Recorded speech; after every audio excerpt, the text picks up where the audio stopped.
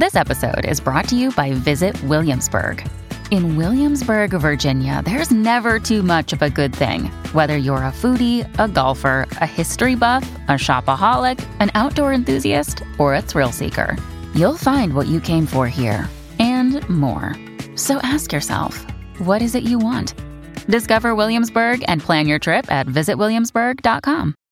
Another day is here, and you're ready for it. What to wear? Check. Breakfast, lunch, and dinner? Check. Planning for what's next and how to save for it? That's where Bank of America can help.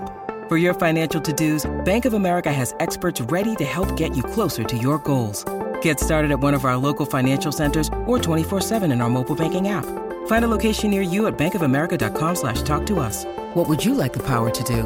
Mobile banking requires downloading the app and is only available for select devices. Message and data rates may apply. Bank of America N.A., member FDIC.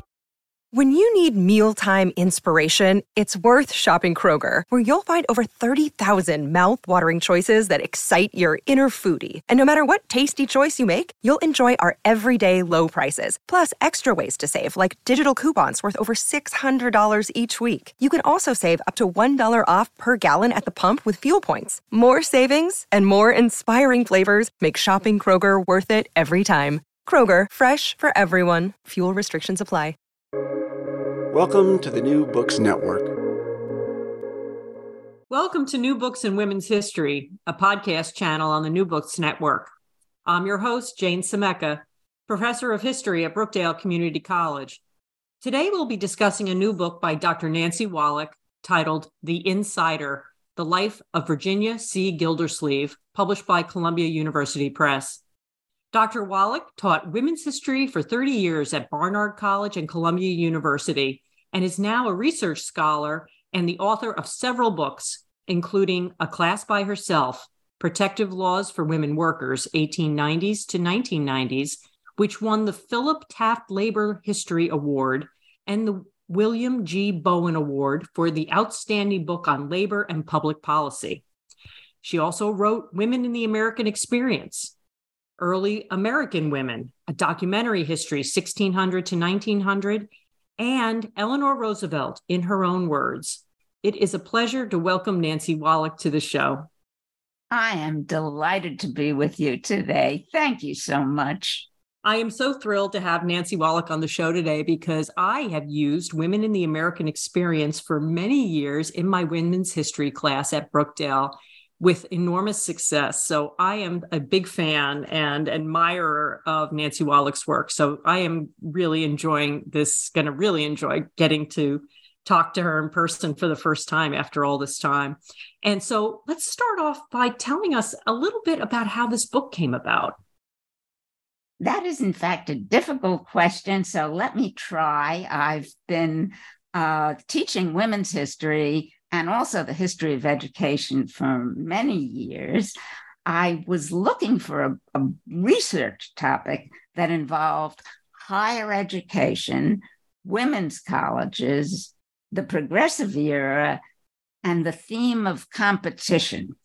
I think that competition among women is probably one of the least discussed topics in U.S. women's history, and I wanted to get into it. And somehow at this juncture, I think because I teach at Barnard, the idea of working on Virginia Gildersleeve came swimming into view. I was familiar with her autobiography, and some of our students and graduate students had done work on Virginia Gildersleeve, and so had some of my colleagues. So it was sort of a natural topic. Virginia's accomplishments are formidable. Let me say that at the outside. She was the dean of Barnard College for 36 years, from 1911 to 1947. She also established a second career for herself as an internationalist. She co-founded the International Federation of University Women in 1918, and much later in her career, in 1945, she served as the sole woman member of the U.S. delegation to the Charter Meeting of the United Nations. Overall, her accomplishments were and are impressive. At the same time, and I really like this part, Virginia was sort of a challenge. There was an undertow to her career. Some elements of her life caused controversy, including accusations of bias in college admissions. And I bring this up at the outset because it's a current topic, a topic that's receiving attention in the news at this moment. Some of the problematic elements in Virginia's career, I felt, may have deterred previous biographers, because here is a public figure on whom many other historians have tried to write complete studies and sort of abandoned ship midway. And often there isn't a reason for such abandonment. So I was pretty concerned about what could be problematic elements in Virginia's career. And another challenge that Virginia posed was that she really wanted to retain control of her own life story.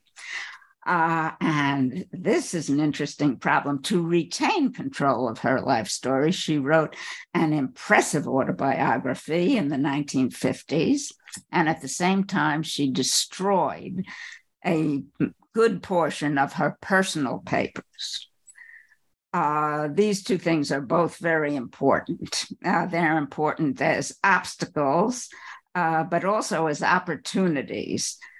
So I felt I had to get past the obstacles, turn them into opportunities, and to seize control of the project. And eventually I did, and eventually I appreciated all the challenges that Virginia threw in my way. And I have to say, let me say, I'm calling her by her first name because I find her last name to be a tongue twister. I just can't get around it. So I started calling her by her first name to myself, and now I'm in the book, and now I'm just doing it. So they become our friends, right? Anyway, yes. You've probably lived with her in your head for several years. That's right. That's it exactly. So you really have, you've created this interesting story about a woman who's very complicated, right? So why did you call the book The Insider? Well, there's two important ways in which she was an insider. The title has two meanings. The first is that when Barnard first considered Virginia as a candidate for the deanship when she was very young, around 1910, she was the only one of about a dozen women candidates considered who had spent her entire academic career at Barnard and Columbia. She had been a Barnard student and a Columbia graduate student, and she had taught at both institutions. And she had many connections on campus, and she was therefore the inside candidate. And this gave her an edge, a big advantage over the competition. So that was one reason. But she was an insider in a larger way, too. Her insider role rested in large part on social class and on assets that she inherited from her family, such as her upbringing, her educational advantages, her access to financial resources, and to family context, to family connections. That's all important. In short, she was a member of what could be called the social and cultural elite in New York City at that time. She was not at the top of the ladder, as she would be the first to tell you, but she was part of the privileged group, the professional class, in large part because of her father, who was a judge on the state Supreme Court and locally prominent. Very prominent, and that helped a great deal. And elites always know how to take care of themselves, how to preserve their own boundaries. On some occasions, I might add, Virginia was an outsider. I think she was really an outsider when she served at the UN in 1945. There were very few women delegates, very few, and she lacked political experience, and she was an outsider there and had to cope with it. She was sometimes an outsider when she lived in England and had to cope with that. But the insider status was important to her. She craved it, and I think it's the dominant gist of the book. And I guess in many instances we're reading biographies of people who saw themselves totally as outsiders, and they tell you how they climbed out of some sort of morass. With Virginia, that's not the case. She's an insider, and it's important. Yeah, important part of her story and her success. Oh, absolutely. Absolutely. At a time when women didn't, there were not many women at that stature of professional accomplishment that she achieved. So, well, the professional accomplishment actually has two parts. One is the insider status, and the other is her ability to be a player, a striver, a competitor. She's moving and shaking. So it's really the two things combined. It's a combination. And can you comment a little on her personality? Because you talk a little bit about her her ability to, or her stubbornness as well. So would you follow up a little? Can I follow up a little bit with that? Yes, in personality, I think the central piece of her personality, and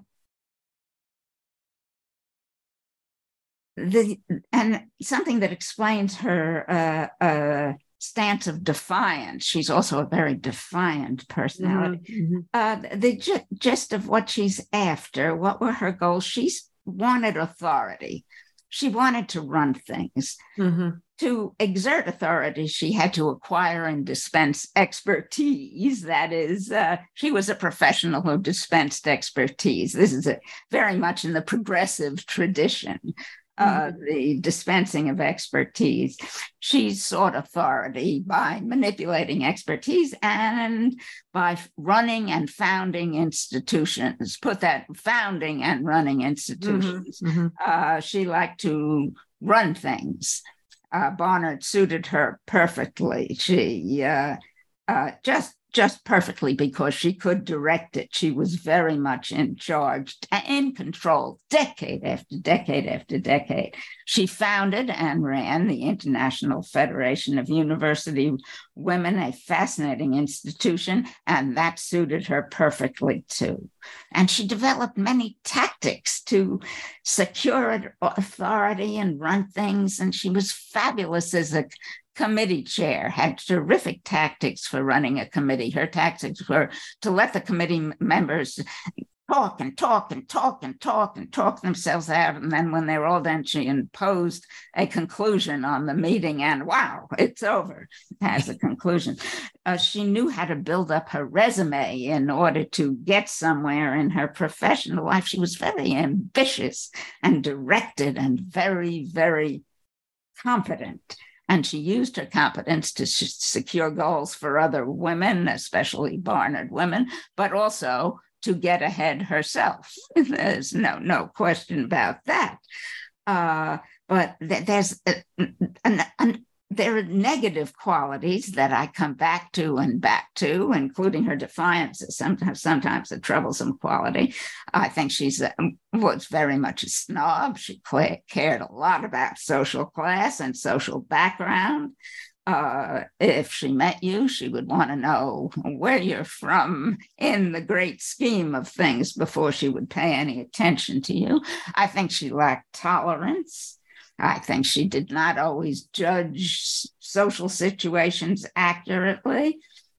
She was probably profoundly self-absorbed, did not always see others, that there were others in the room. And I think she could not see her own mistakes when she made them, or admit to having made mistakes, or to learn from having made mistakes. I noticed also that she rewrote her own story from time to time. She was not always a reliable narrator. And she was just, and I mentioned this, she was often intolerant. Intolerance takes many different forms. Mm-hmm. On the plus side, I always appreciated her professional ambition.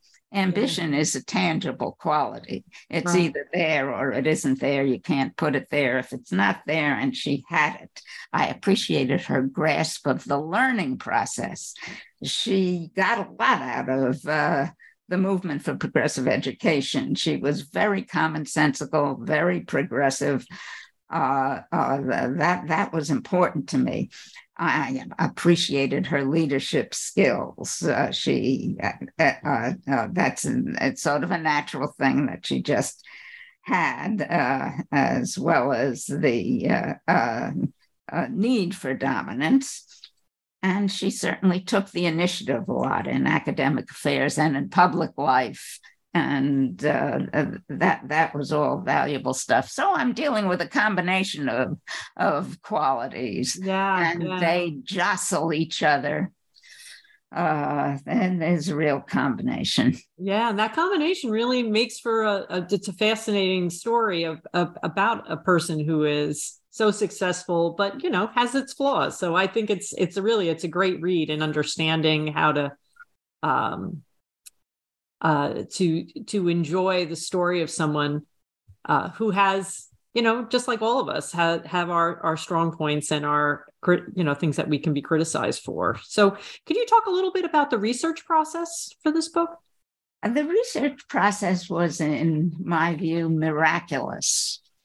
It worked extremely well. There are vast archives of Virginia's papers at Columbia, 82 boxes, a box of personal papers, and the rest are really professional papers. And there's a totally different, vast collection in the Barnard College archives. These are the administrative papers, all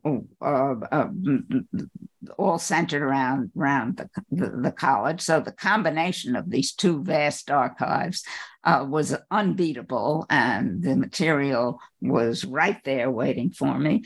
Barnard College also happened to own the papers of a previous biographer, one of these many people who started biography of Virginia and could not finish it. And so this woman, very obscure to me, a journalist, I guess, but an unknown, someone younger than Virginia, who was very impressed with her, was working on a biography in the 1950s, and she interviewed all of Virginia's associates and relatives, everyone whom was around at the time, and left this collection of interviews. Her biography went nowhere because it was an impossible assignment, that she couldn't possibly do it. But these firsthand records were relatively unused and extrely valuable. So that was one stroke of luck that hit me. That's fantastic. At the beginning. When I saw that box of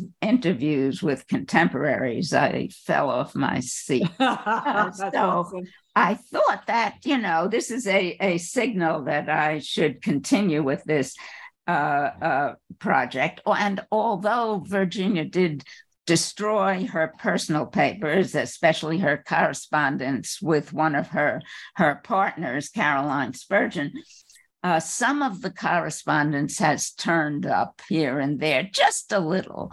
But what's turned up is very helpful. The letters that have turned up do support the notion of a romantic friendship between these two. I had another advantage was the company of other scholars who were working on kindred subjects at the same time, and a big backlog of excellent secondary scholarship on Virginia. Many wonderful scholars have worked on aspects of her career, not the whole thing, but on aspects, and the scholarship is terrific. And a final wonderful thing that happened to me while doing the research is simply that it was well timed. A lot of stuff was going online that I could use, and that really tipped the balance in my favor. A lot of stuff had recently gone online. Two examples, when I was looking into the career of Virginia's father, who was at first a local judge in New York City and then state Supreme Court judge, I was able to get materials on his career just by going online. I could look at his cases from the 1890s, and it was absolutely wonderful doing that work. And again, later in Virginia's career, when she went to the UN, there were many, many other ambitious people at the UN in 1945, many wonderful and ambitious gentlemen were there at the same time, and many of them left interviews and memoirs of their months or years at the UN, and the archives have generously put some of this stuff online. So the whole online research phenomena worked greatly to my favor. A lot of stuff was coming online. And it's nice because you were able to get the contemporaneous notes of some of those people and their impressions of her participation at the San Francisco, at the UN too. And I thought that was really interesting part of your ability to take the research and to weave it all together so that you get this balanced view of what really happened. I couldn't agree more. It is always so wonderful when you're working on a single person to get the views of other people who are looking at her from many different vantage points. And this is, of course, in its essence, impossible to do because you would have to look at 500 different archives, and archives are different. So it's hit and miss. But I was able to do more than my share of that, and it was absolutely invaluable. I agree, totally. Oh, that's great. That's great. So how did Virginia Gildersleeve become the dean of Barnard College in 1911? Well, she was very young, 33 years old, and I think she was the right person in the right place at the right time, and that she benefited from a conjuncture of circumstances. The previous dean, Laura Gill, had failed in 1907. There's nothing like having a predecessor who's a failure. Laura Gill failed because she did not get along with President Nicholas Murray Butler, who didn't like her and made her life so miserable she had to resign. So at that point, Virginia was a humble instructor teaching freshman composition. She was very low on the totem pole. Barnard then began a 4-year search for a woman dean. And over the course of 4 years, one by one, all the other candidates fell by the wayside, either because Nicholas Murray Butler didn't like them or because they didn't get along with the trustees for some reason, or they wanted some circumstances of the search to satisfy them and they wanted to withdraw. So little by little, the rivals, the other candidates, withdrew. And along the way, Virginia, who was very clever, very shrewd, started building up her academic credentials so that at the end of the 4-year period, she was ready to move ahead. Her name was brought up in 1910 by President Butler, who was a very good friend of her father's. Now there's another circumstance that seems extremely important in why she got appointed. And because Butler liked her so much, the Barnard trustees were impressed they knew her too, were impressed by her career. And she was appointed dean and took office in 1911. So I think two special factors put her over the top. And this started out as a very competitive situation, although it didn't end up as one. The two special factors were that she had taught a graduate course at Columbia, I think at President Butler's instigation. That was very important. And also that the president was a friend of her father's. Butler ran the show at Columbia. What he said came to happen, and that's what happened with Virginia. And she managed to have a very good relationship with him for the next half century. I think she was always thinking of her predecessor, who did not have a good relationship and lost her job. So yeah, she learned. She went to school on that woman's failure. Yes. Since the competition is one of my main themes, I really walked right into it with the story of the appointment. You suggest too, like she was really close to her dad. Like she and her father seem to have had a particularly close. Well, that's an interesting thing. I think she says that she was closer to her mother. She always gives her mother first place as a parent and pushes her father somewhat further back. But I think he was a tremendous influence. He was the one with the big career. I think she identified with him in a way that she does not discuss. He took her to work with him, and he took her he was a great sportsman, and he took her hunting and fishing and golfing, whatever he was doing, he took her along. She got a lot of attention from him, which he refused to recognize for the most part. She always favored the mother. But you know what, I'll tell you, I was going to bring up the idea of the hunting when she learns how to be a sportsman with her dad, knows how to hunt and things and golf and all that you just mentioned. And, you can't help but think about the comparison of the competitive edge that you learn in sports and how she's able to kind of bring that into her successes in her career. She did. She brought sports into her. She had these things that connected sports and the competitive edge. She had learned a lot from him in a number of different sports, and he was an internationally known riflery champion. So he was no slouch, her father, when it came to sports.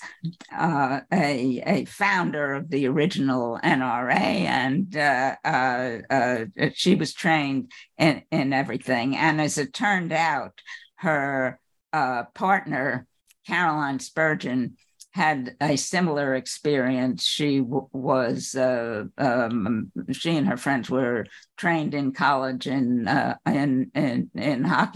They were athletes too, and that's back in the 1890s. But athletics do play a role in this story.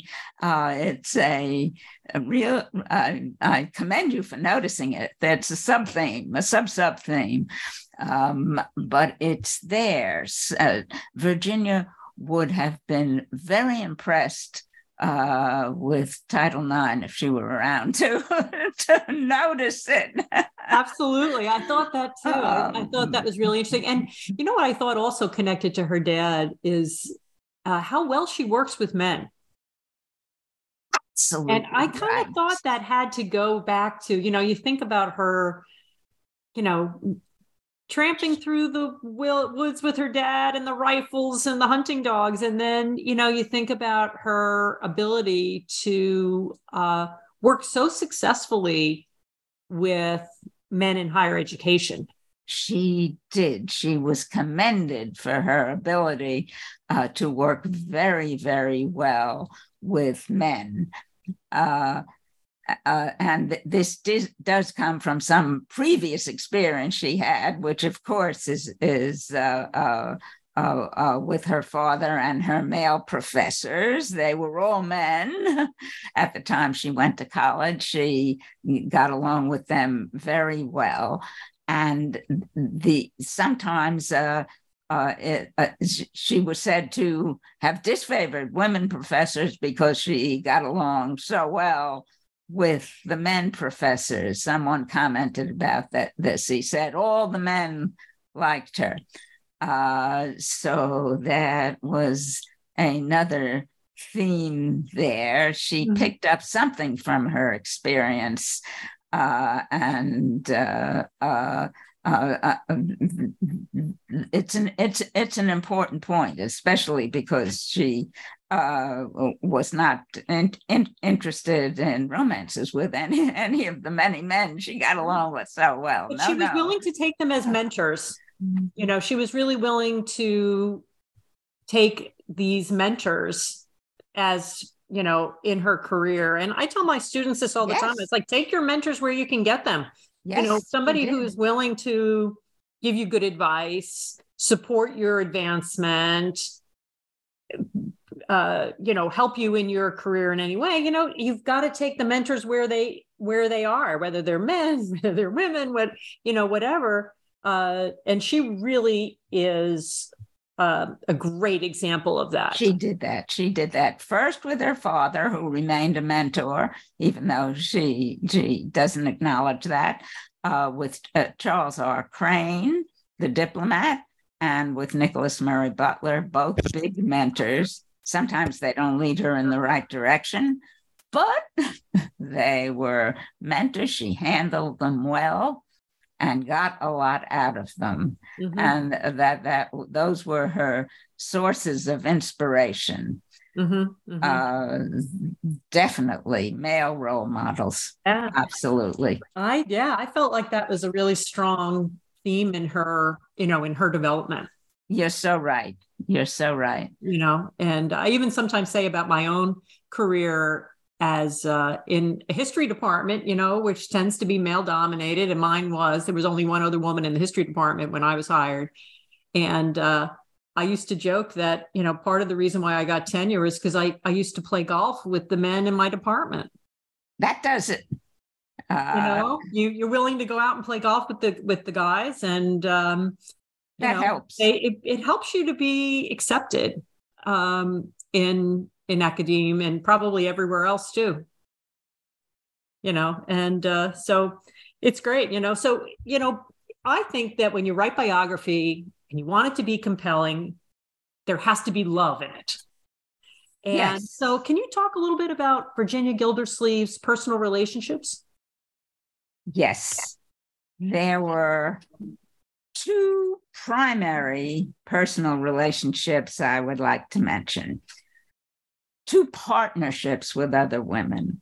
Her first partner was a British scholar of English literature, Caroline Spurgeon, a professor at Bedford College in London, which was part of the University of London. It's the women's college that was attached to the University of London. Virginia and Caroline, or Cara, as she was called by her friends, met in 1918, and their partnership lasted until Cara's death in 1942. So it's a very long partnership. Each of them spent part of the year visiting the other one. And by the 1930s, Cara had moved to the United States to live with Virginia. Cara was an expert on Chaucer and on Shakespeare. She's best known for her work on Shakespeare's imagery to this day. And Cara was very impressive. She was a brilliant personality, charming and enchanting and admired by everyone. And Virginia really pursued her. There's more to say there. After Cara's death, in the early 40s, or maybe before Cara's death, Virginia formed a second partnership with Elizabeth Reynard, a Barnard English professor who worked on American literature and folklore, and who headed the American Studies program at Barnard, and who served as a naval officer in World War II. Elizabeth was a very impressive person too, and this was another fascinating relationship. These single-sex partnerships were central to Virginia's adult life. Though such friendships, such long-term, close friendships were commonplace among the first generation of women professors at women's colleges in the US and in Britain, complexities arise when we try to label the relationships. It's really impossible to do. Virginia's partnerships seemed to me like romantic partnerships. These were long romances. They filled the role of romance and marriage in Virginia's life. That's what they were.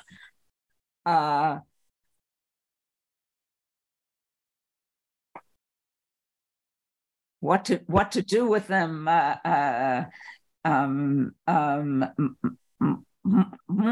than that, a number of questions really arise.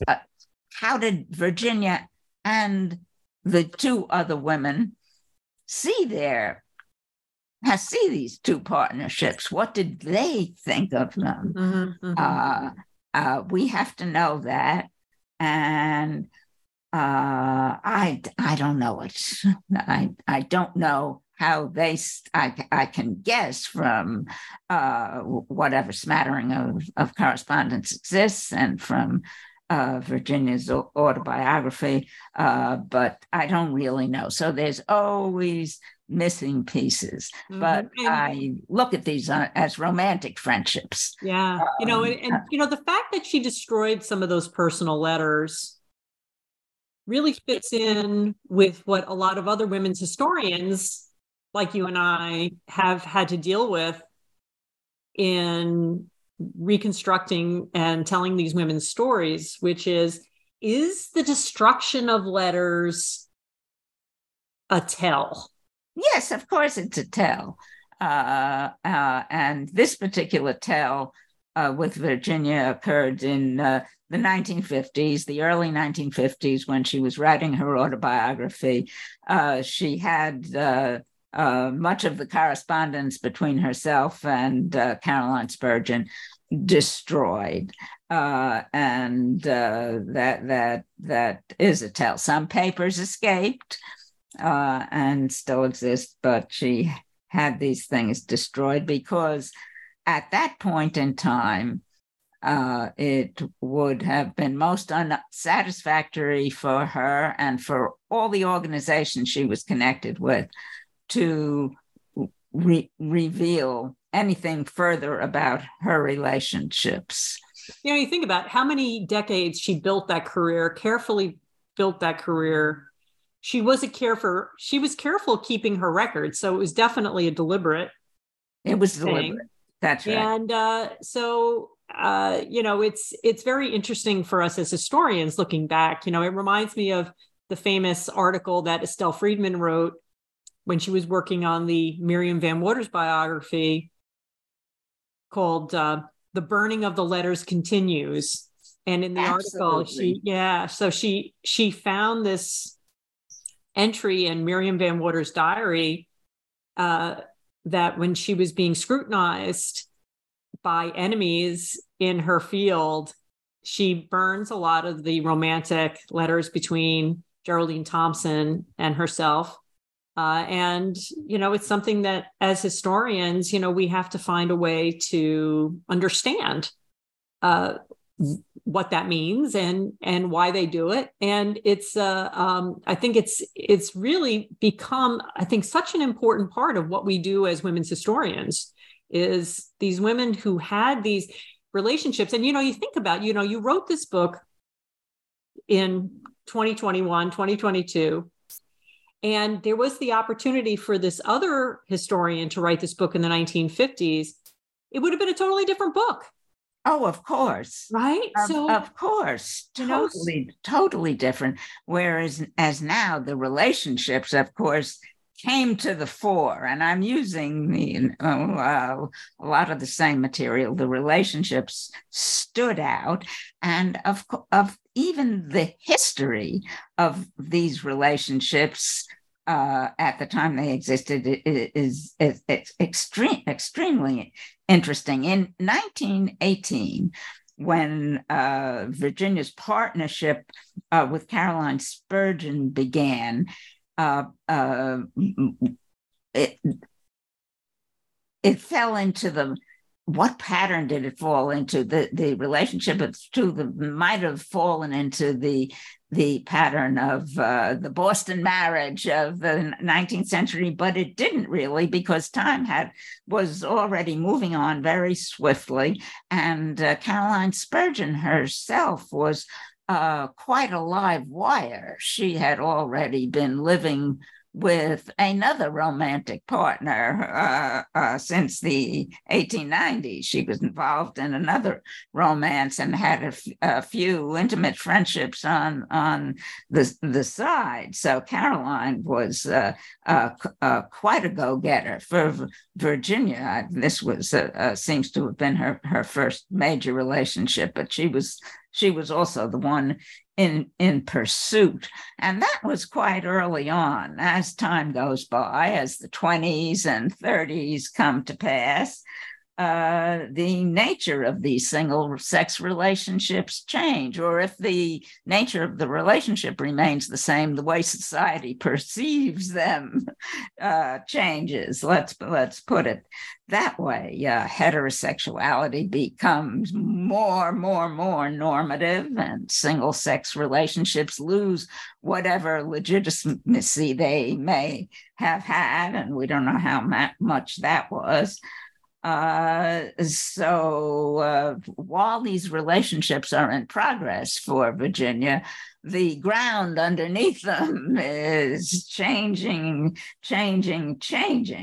When Virginia described the two relationships in her autobiography, she refers to her intimate friends, but she's using the word intimate to mean really close. These are my two close friends. She also describes herself as a spinster. She's for a spinster such as myself. And that was, probably not that's the case legally, but it's not the case emotionally or in terms of affection. These two couples were bound by ties of affection. And another thing I looked for besides ties of affection are, I always look at the transfer of property, of how wills and estates are written and to whom partners leave their material goods. And there was in both of these couples, there was a great deal of a transfer of property. Was important. Yeah, so they shared the. I think I remember a famous quote, right? That these women shared the same pillow and the same purse. Yes. Money talks. Yeah, and it's also support, right? And also support for each other's careers. Oh, tremendous support for careers in the relationship between Virginia and Elizabeth Reynard. There was this constant interchange of favors having to do with professional careers, and this reached such a point that at the end of Virginia's tenure at Barnard, as it was coming to an end for her at Barnard in around 1945-46, she proposed that Elizabeth succeed her as dean. This proposal was way out of line. And not only was it rejected, but it brought Virginia's long reign at Barnard to a speedy end. It was ending anyway. Yeah, I actually think that's one of her big missteps. It was a misstep. Yes. You know, she's so strategic in the way she handles people. Absolutely. And in this case, it doesn't seem like she can control her affection for Elizabeth, absolutely. And that she goes too far and she really hurts Elizabeth's career in that the other faculty members look at her as being favored by the dean, and she becomes sort of disliked, right? She kind of hurts her relationship with her colleagues.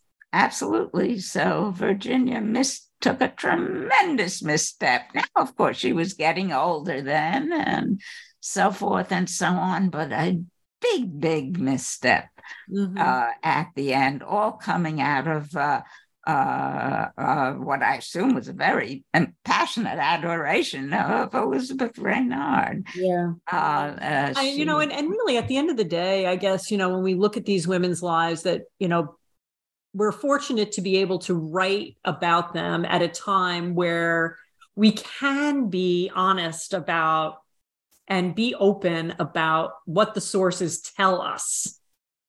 That's right. Right now, that's right. Nothing is permanent. This might be a temporary opportunity. All is flux. Things move on very, very, very quickly. Yes, that's right. So, in a sense, I have to look at that as an example of my own good timing with this project. Another piece of luck. Yeah. And I think, I think we also have to be happy for them in a sense that, they had love in their lives. And however, it would have been looked at, I mean, after the 1920s, to be in a single sex relationship was a psychological diagnosis. To be considered a homosexual was a mental illness. And from society's point of view. So, when we look back, I mean, it's nice to be able to tell these women's stories and to include them as whole people, as ambitious, as successful professionally, but also as having love in their lives. I mean, you think about it, after Virginia Gildersleeve's parents pass away, that could have been a pretty lonely life if she hadn't had these. But exactly at that juncture, exactly at that moment, she establishes the new relationship. Just at that moment. So it worked out very well for her. Also, she was proud of her relationships. She was in no way about to diminish them. And one can see that in her autobiography. She tells a lot about them. She's very straightforward as she could have been. Her stance is very commendable. She doesn't conceal and she doesn't reveal. She just plows ahead. And it's extremely well done. That's another reason why I was very interested in working with the autobiography, which is in fact a very loaded source. I mean, no autobiographer is a reliable narrator, none of them, no one. But all sorts, it's a very difficult form of writing.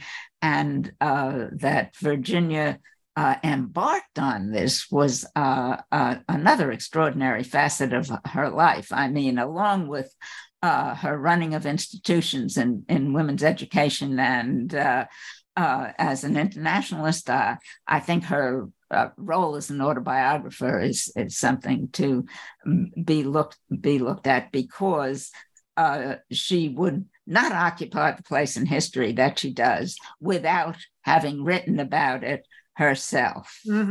Absolutely. She wanted to have someone else do it, but she also wanted control, and she did it herself. and it's an absolutely fascinating piece of work.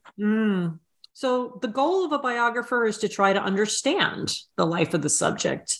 So what did you come to understand about Virginia Gildersleeve? Well, I think I have summed up the pros and cons of personality. I can only return, leaving out my objections to her bigotry and self-centeredness and all that. I can return to the positive parts, which I think were important. Her fascination with the tactics of career development, the tactics of administration. I'm unduly fascinated by these things. The whole issue of how one gets ahead in a competitive circumstance, and how one runs major organizations, and how do you comport yourself. And I came to appreciate this aspect of Virginia very much. And her notion of tactics for getting ahead in the academic world and in the world of public policy, the business world, were sort of the opposite of lean in, which we've become familiar with recently. Her philosophy could be more clearly described as waited out. When a situation is rough and you're the sole woman there, or one of few, and you don't have much influence, you do what you can, and you do it year after year and week after week and month after month, and you wait it out. And she found this worked for her at Columbia at that point in time, that if she was a good citizen year after year, month after month, week after week, providing all her services to the university, that when she asked for something, finally, she would get it, and she did. She asked for admission of Barnard graduates to all the professional schools at the university. And that meant, of course, once the Barnard girls were in, that these professional schools would be open to women. And that was among her major achievements. What did she do for women? She did that. She held her ground, and her tactics worked. And also her commitment to liberal arts education at a time when women really were not being uniformly educated that way. Well, this was the tradition of the Seven Sisters. It was their goal to provide for women. This is what makes them distinctive, to provide for women the same liberal arts education that was open to elite men. And they did this, and they stuck to their plans for the most part. And Virginia was very big on this. She defended the liberal arts tradition at every opportunity. And although she was wonderful at providing opportunities for professional advances to Barnard graduates, she did not contaminate the undergraduate education with anything outside the liberal arts, and spoke about this often at various gatherings. There was no domestic science or child rearing class. No, none of that. The sole exception which goes unmentioned, was there was professional education and teaching. That was open to the Barnard students, and it still is remarkably. There is a professional program in teaching, and of course, in the early days there were cooperative arrangements with teachers' colleges, so that the Barnard students, few as they were, could get training in teaching, and so many of them became teachers. But that was the unmentioned exception. Otherwise, Virginia had just a staunch defender of the liberal arts, and the other thing that she defended was women's talents and capacities, women's intellect and capacities, or what she called trained brains. And she was very hardworking in her public defense, especially in the World War II era, of trained brains, and how these trained brains deserved professional opportunities in the world. So that was a real achievement, and it was an even bigger achievement because Virginia always knew how to get publicity for herself. In one venue or another, she took care to become friends with newspaper magnates, female relatives, many of whom attended Barnard and became trustees of the institution, so that she always had access to the New York Herald Tribune and the New York Times and the Washington Post, and her speeches and so on were covered everywhere, and so she was and so and that's really like in the tradition, right, of her generation, of using your women's network of women that you knew socially, women that you knew in terms of your relatives, women that you went to college with, like your network of women was relied upon in a lot of ways. And she does that very well. Yes. So that there is a lot of interpersonal dealing here. Yeah. But always with a purpose. It's purposeful. Yeah. It's very And she purposeful. hired female faculty too, right? I mean, yes, Barnard had, by 1920, half of its faculty was female. That's an interesting transition because when Virginia was a student, the tradition at this particular coordinate college was for male faculty members to wander over and give whatever courses were arranged. That's how it worked for a while, but gradually, female faculty was hired by both Virginia and her predecessors, but she was big on it, and she made many excellent appointments. There was, again, there were differences here too. It was clear to the heads of all the women's colleges at this time that whatever combination of people were teaching there, the male professors had an edge. They got promoted faster, and they were treated better because they were the ones who got outside offers more than the women.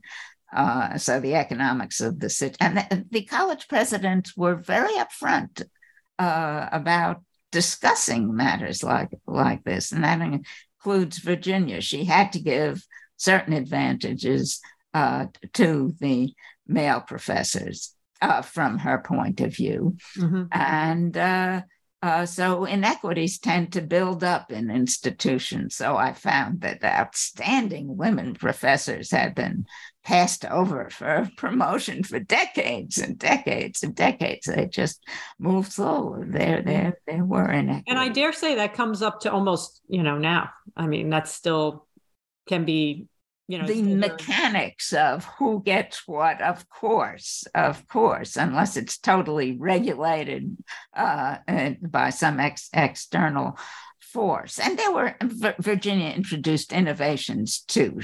She did introduced paid pregnancy leave for women faculty members, which was a wonderful innovation. Now, at the time she did this, there were very few people to take advantage of it because most women faculty members were not getting pregnant, but it was a tremendously good precedent. Absolutely. Her impact on women in higher education, all the things you just talked about, I think is so impressive.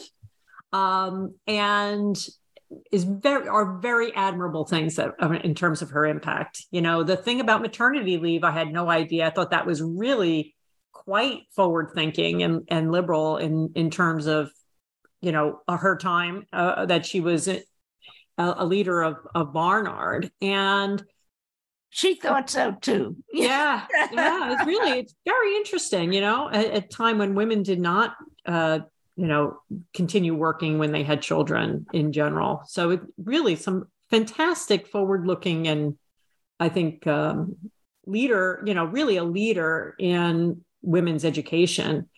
But would you consider her a feminist, which I think is, another really interesting point in your book? Yes. Virginia did not consider herself a feminist. Then what a loaded word. She always used the word to refer to persons other than herself who were advocating equal rights for women. And she distinguished herself from this group, and her remarks would always go something like this: the feminists might criticize me for such and such, but she saw feminism as something different than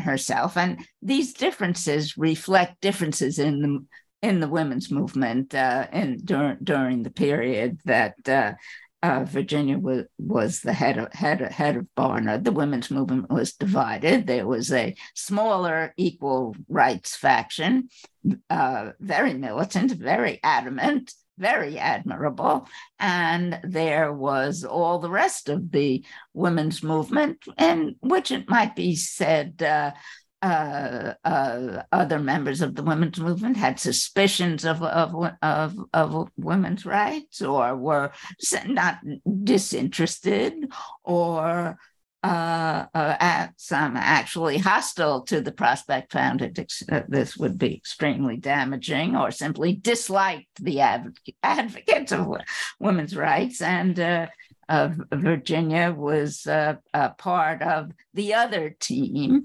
The historian William L. O'Neill calls the other team social feminists. I find this label very useful because it applies to a whole group of women activists who had a lot in common, and that includes Virginia. These are women who put other goals ahead of women's rights. And Virginia would consider herself to be part of that group. She put goals in education and higher education ahead of equal rights, and she was suspicious of movements for equal rights when they appeared in her terrain. And tried to disassociate herself from them. So this is a real distinction. She had a very cohesive point of view shared by many others, including for a long time Eleanor Roosevelt and certainly Jane Addams and other women educators. It might be unfair to use the term social feminist, and it doesn't really apply, and so forth and so on, but it's sort of useful for an understanding of Virginia, who became quite cautious when it came to these matters. when women's suffrage was a big issue, Virginia stood back from it. That is before 1917. In 1917, New York State approved votes for women, and after that, Virginia supported it. Before then, she was extremely cautious. She said that it was not her place as the dean of a college to push for one opinion or another. She was going to be totally disinterested and would not take make any declaration in favor of woman suffrage. This stance seems to us extraordinarily cautious, very persnickety, if not unprincipled. What was she doing? But that was her stance. I actually felt about it. I have to say, I kind of felt that her that she was so reluctant to offer her own political opinion on suffrage is so interesting, because certainly she's an independent professional woman, what we would call in women's history, the new woman. Yes. In many ways. Urban, she lives in the city, she has her own career, she's educated, and has her interests in promoting women in education as well as her own career.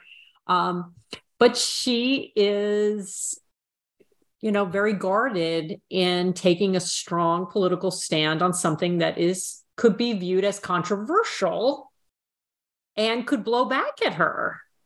Maybe she was also being strategic in terms of her own stand, in terms of even the trustees, the trustees of this college. Absolutely. Absolutely. So, it might have been very political as well. It's political. Her caution is both political and professional. There are instances later in her career in the 1930s when she lacks caution.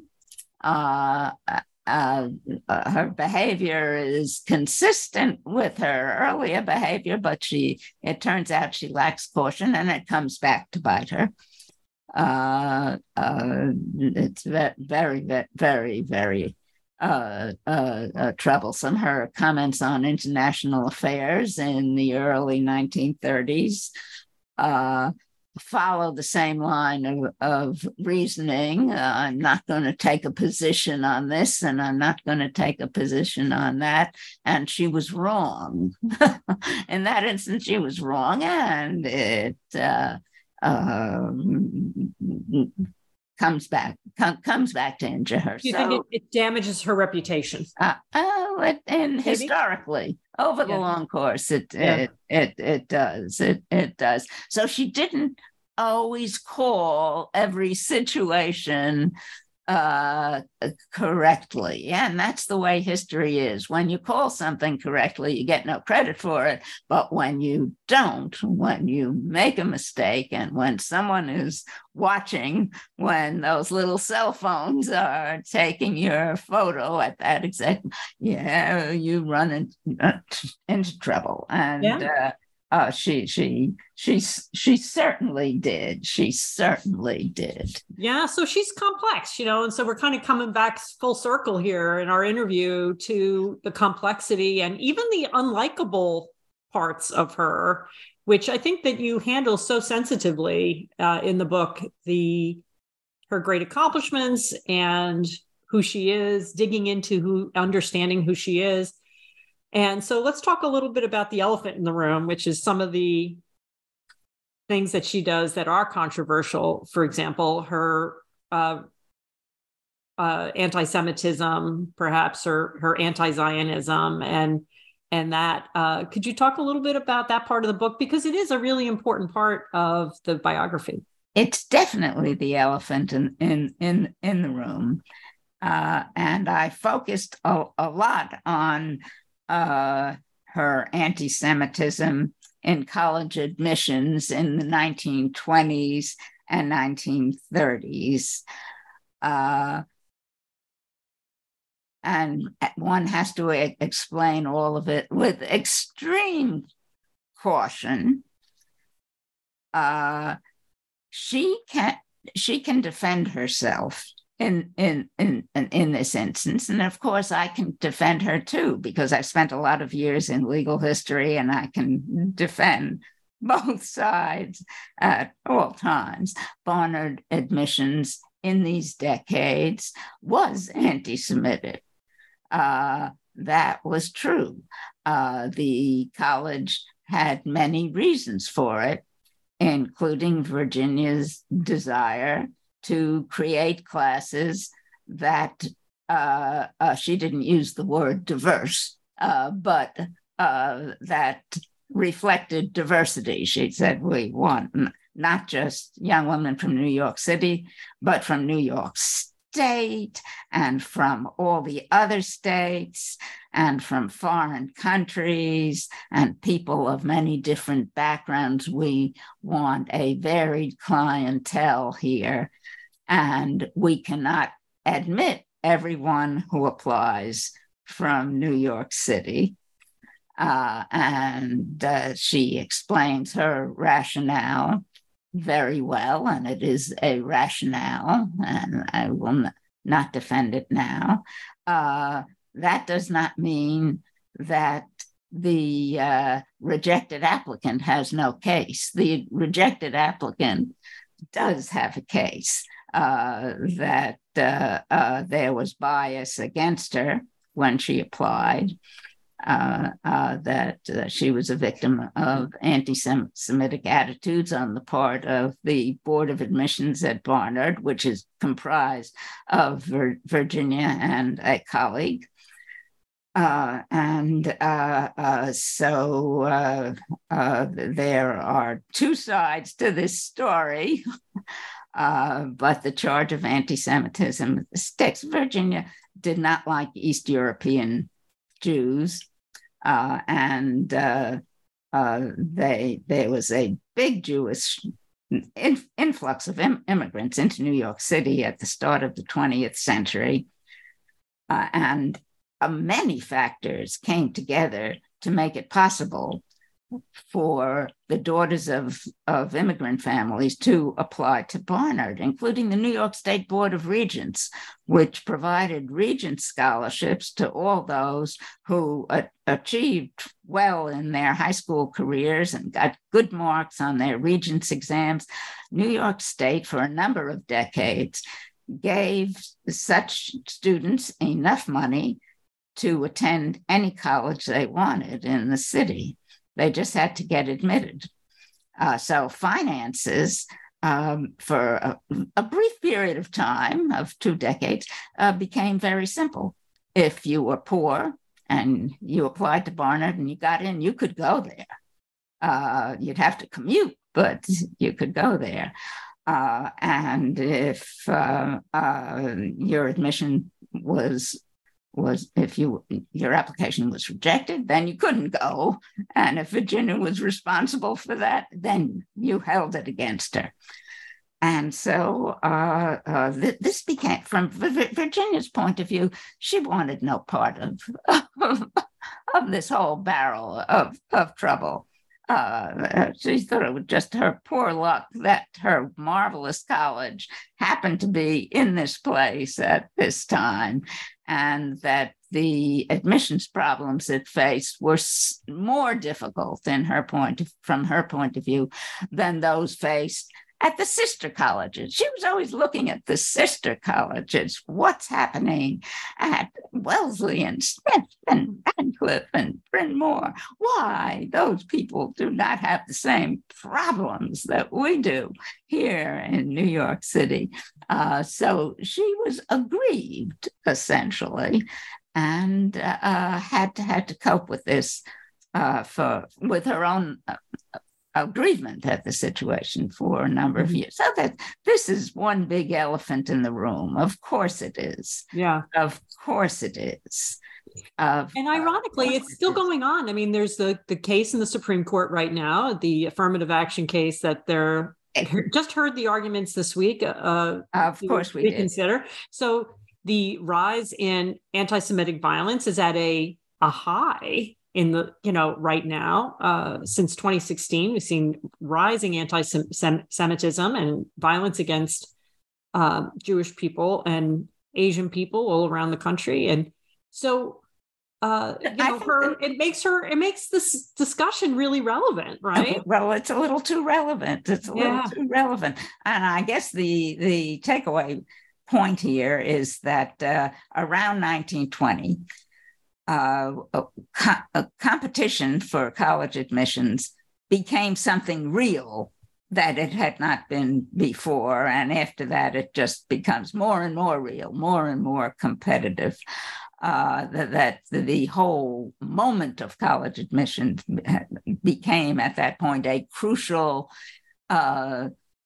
intersection in anyone's life, a crucial turning point that it had not been before, and we're living with the consequences now. So as with anything else, you don't know that history is happening when it's happening. And certainly Virginia and her colleagues were unaware that this great turning point was upon them. And this is why we study history, right? We study history to understand ourselves and to understand this long arc of that's why we study history. So that is one of the elements in one of the elephants in the room. It definitely is. So let me turn to this then and kind of tie this into the first African-American student at Barnard, who was Zora Neale Hurston. Marvelous.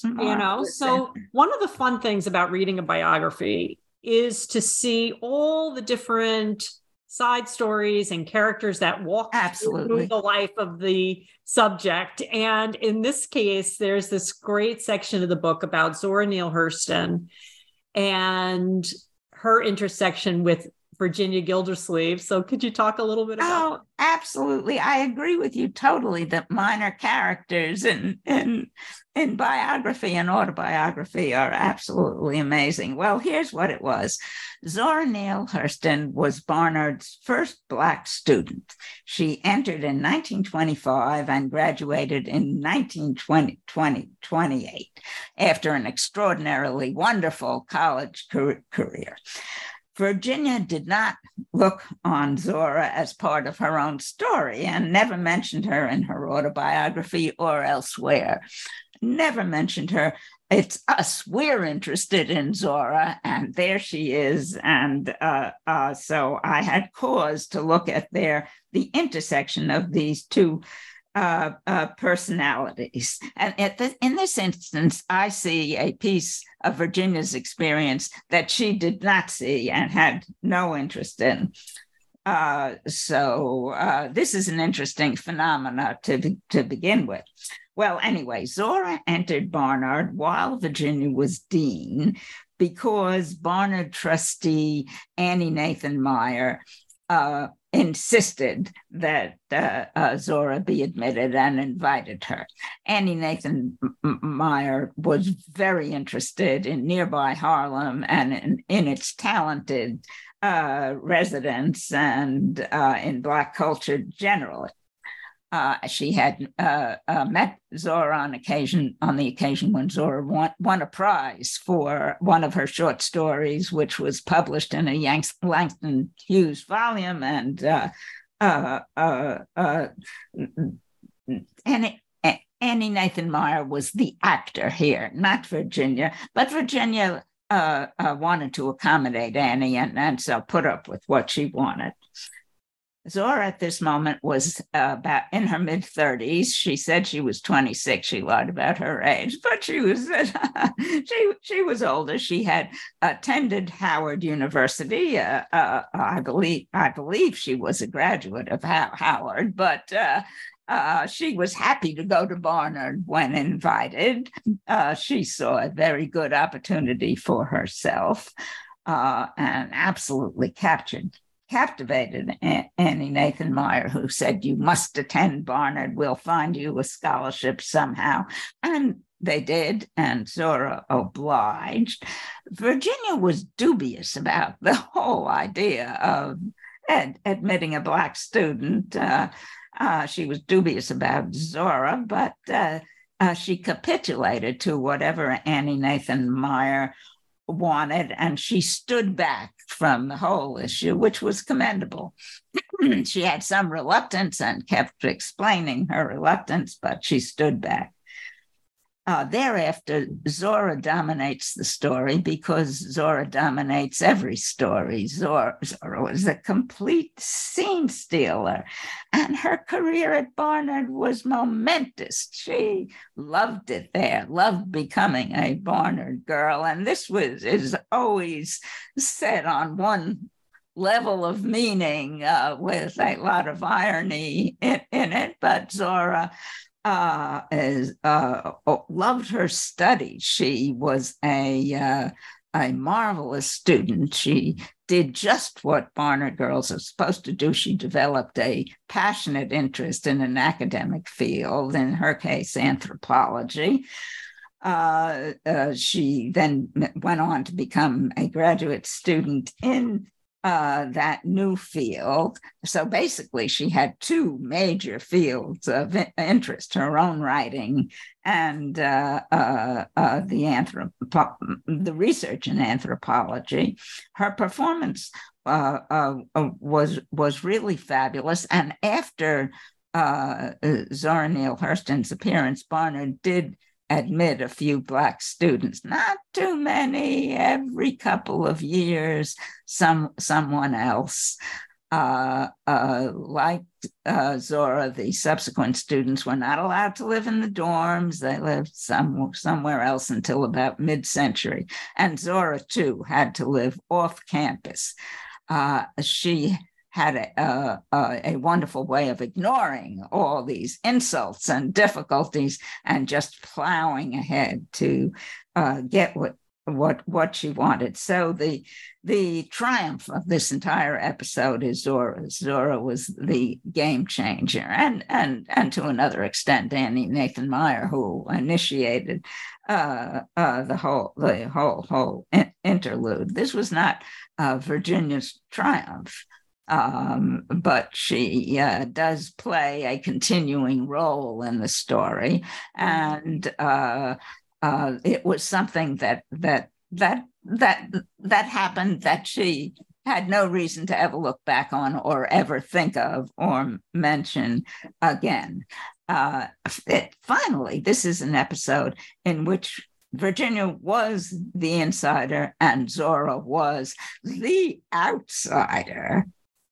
In this instance, the outsider handles the whole thing much better than the insider, and so it seemed only fair to give her credit for it. And because we're dealing with Zora, the story has many more nuances and exists on many more plateaus of comprehension, but it was a very interesting episode. And I think as the reader, we can really feel how much fun you had writing that section of the book as well. I could really feel how much you enjoyed it. And and there's so many great people that walk through this book, and so I have to say, it's a great page turner, and that was Virginia Woolf walks through the book, John Maynard Keynes, Franz Boas, all these people who are really fantastic personalities of the time walk through this story as well. So it's a great read, and it makes the story of her life even more fun to read about. I agree totally. And I will add that you have to read a lot of fiction in order to truly appreciate the role of the minor characters. Absolutely. I agree. Yeah. So I want to thank Dr. Nancy Wallach for joining me on the show today and for a great discussion of the new book, The Insider: The Life of Virginia C. Gildersleeve, published by Columbia University Press. I really hope you pick it up and read it. I think you're going to enjoy it. I can't thank you enough. I had such a good time meeting you and have been an admirer for many, many years. So it's really been such a pleasure. Until next time on New Books in Women's History, this is Jane Semeka. Keep reading.